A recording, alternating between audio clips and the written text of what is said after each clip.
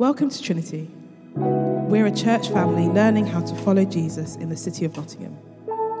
Our vision is to see the church on fire and the city alive.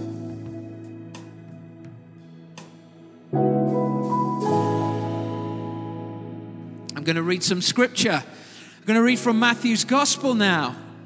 Now, children, there's something for you to do. So I want you to listen to this. If I'm going to read the Bible, boys on the front particularly, I'm looking for serious engagement from you. All right? I'm going to be marking you in particular. Children and adults, when you hear the word Herod, I want you to boo and hiss.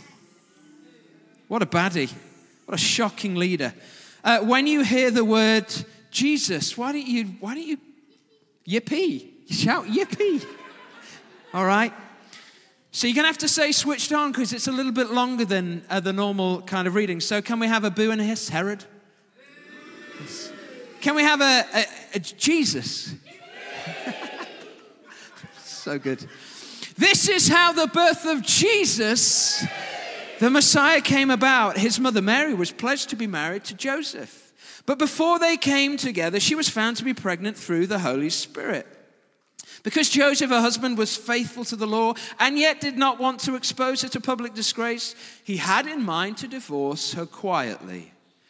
But after he had considered this, an angel of the Lord appeared to him in a dream and said, "Joseph, son of David, do not be afraid to take Mary home as your wife, because what is conceived in her is from the Holy Spirit. She will give birth to a son, and you are to give him the name Jesus." Somebody was booing. "Because he will save his people from their sins. All this took place to fulfill what the Lord had said through the prophet. The virgin will conceive and give birth to a son, and they will call him Emmanuel, which means God with us." When Joseph woke up, he did what the angel of the Lord had commanded him and took Mary home as his wife. But he did not consummate their marriage until she gave birth to a son, and he gave him the name Jesus. After Jesus was born in Bethlehem and in Judea during the time of King Herod, Magi from the east came to Jerusalem and asked, "Where is the one who has been born King of the Jews?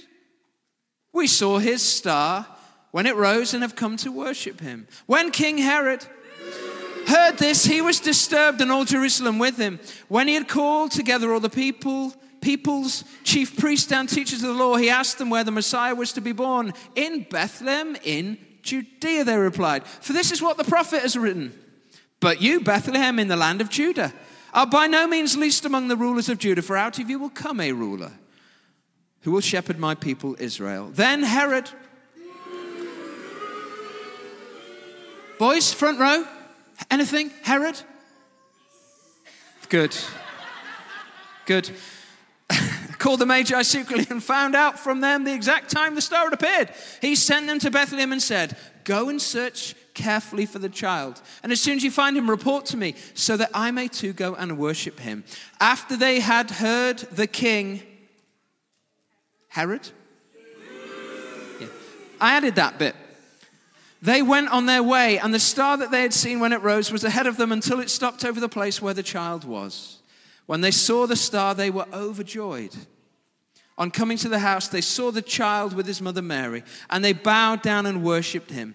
Then they opened their treasures and presented him with gifts of gold, frankincense, and myrrh. And having been warned in a dream not to go back to Herod, much better, they returned to their country by another route. This is the word of the Lord. Oh no, it looks like we've got a problem here.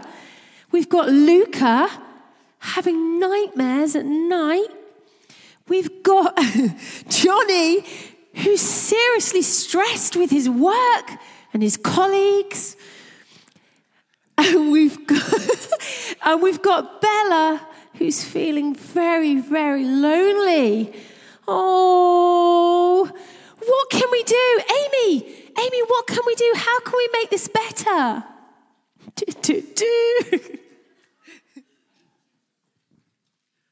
I I think I can solve the problem. I knew you could. Yes, absolutely. I'm going to need some help, though. So I need all the children to come here to the front. You're going to be my helpers. Okay, come on in. Come on down. Maybe not that close. Go there. How about that? Brilliant. Here. So bossy, aren't I? Come on in. You've got power there. Brilliant. All right. Okay, guys, we are going to solve this problem, and you're going to help me. And across this room, okay, there are 3 gifts. They look a little flat. They're flat gifts, okay? And I want you to go and find them and bring them here. But listen, don't open them. You can't open them, okay? So bring them to me, and then we'll see what's inside. Okay, go! Any fun music? Maybe Tanya can sing for us.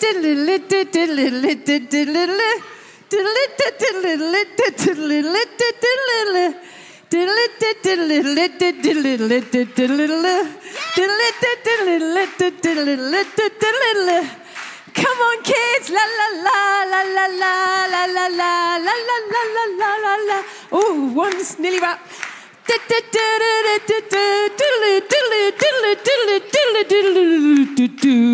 Woo! Well done, kids.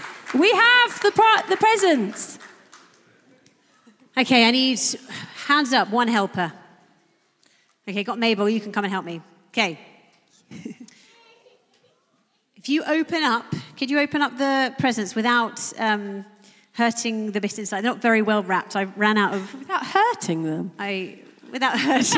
Without ripping the card. Excellent job, excellent. Okay. Brilliant. Can you do that? Yep. Okay, guys. And then if you open it this way, and if you have a little look... Brilliant. Oh, you're doing very beautifully. She's really good at unwrapping. Very delicate. Yes. Okay, and if you bring these, after you've wrapped them, if you bring them up to Johnny, and then maybe have a little, it's a puzzle. Ooh. What's on the puzzle?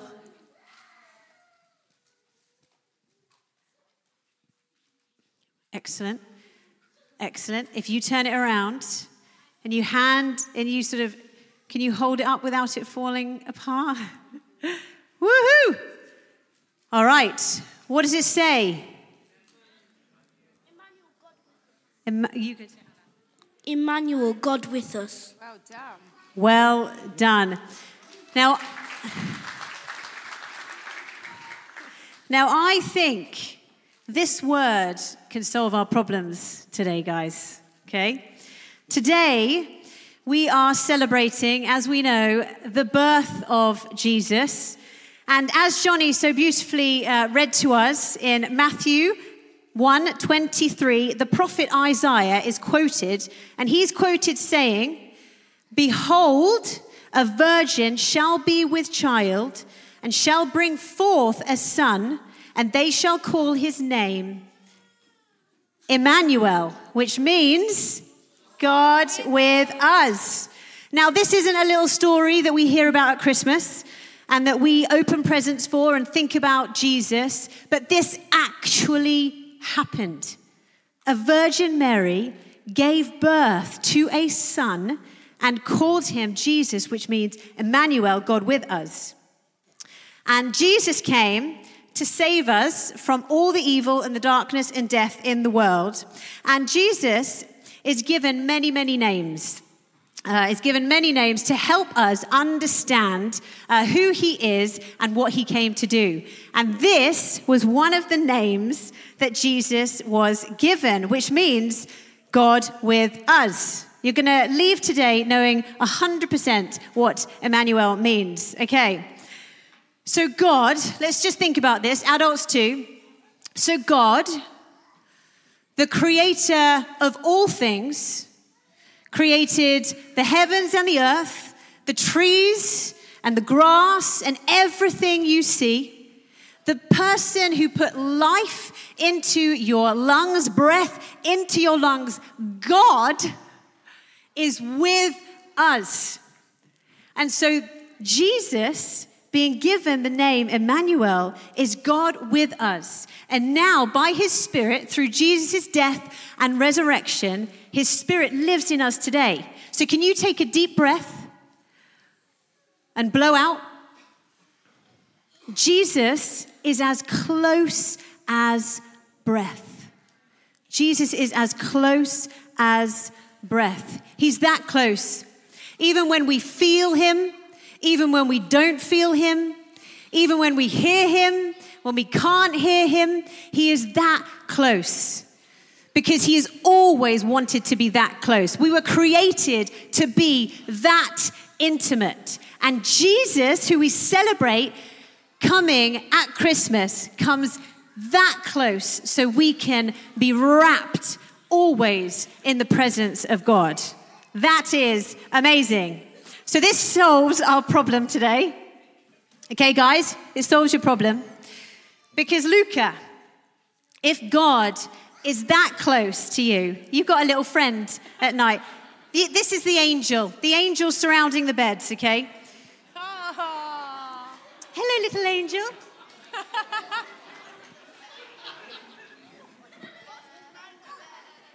Okay, so who else gets frightened in the night? Who else gets scared of the dark? Surely, yes. Well, do you know, Luca, God with us, Jesus, Emmanuel, God with us means that when you wake up in the night and you feel afraid, you can say, Jesus, you are here with me. Make yourself known.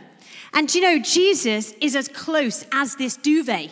So kids, when you go to bed, or adults, when you go to bed, you can wrap yourself in your duvet, in your cover, and know that God is that close. As we celebrate Jesus, we are celebrating that God is this close. He's that close to us when we're afraid at night. Do you feel better? Woo! Yes. I'm just going to scrap my notes. Okay. Johnny, you seem very, very stressed at work. God with us, Emmanuel. It means in the Bible we read that we are to cast our cares upon Jesus because Jesus cares for us. And so when you're at work, you just need to say, Lord, I am so stressed, but I know you are with me. I know you are with me because this is who I have relationship with. You are as close as this coat. You're as close as this keyboard. And so instead of getting more stressed, say, Jesus, come into my day. Holy Spirit, come and show me how to get out of this stressful situation. Good, you feel peaceful.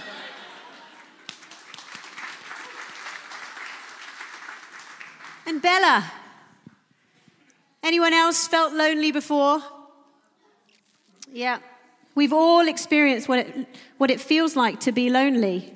But do you know the most beautiful truth is that Jesus calls his disciples friends. And did you know that you're a disciple of Jesus? Yeah? And he calls you friend, Bella.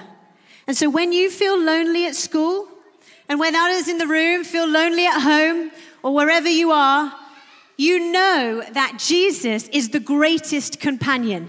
He is and calls you friends, which means that we can know that he is close. And when you're at work or at school or at home, you can say, Jesus, come close. Come show me that you're with me. Even when you can't feel him or see him or know him, he is as close as sitting on this bench next to you. He wants to whisper into your ear and show you how loved and seen and known you are. How do you feel? Good. Good. Well, Amy, I knew you'd be able to fix this problem. Well, Jesus would. Why don't we just stand up a minute? Because we're going to use our imaginations. Because I think basically what Amy's talked about is that we can today receive the greatest gift that each one of us individually needs. So if you will, why don't we hold our hands out in front of us? And I just want you to picture in your mind which one of those things, or it could be something else, is the thing that you really need Jesus to be with you in. this time. So it might be that you're feeling really stressed and anxious.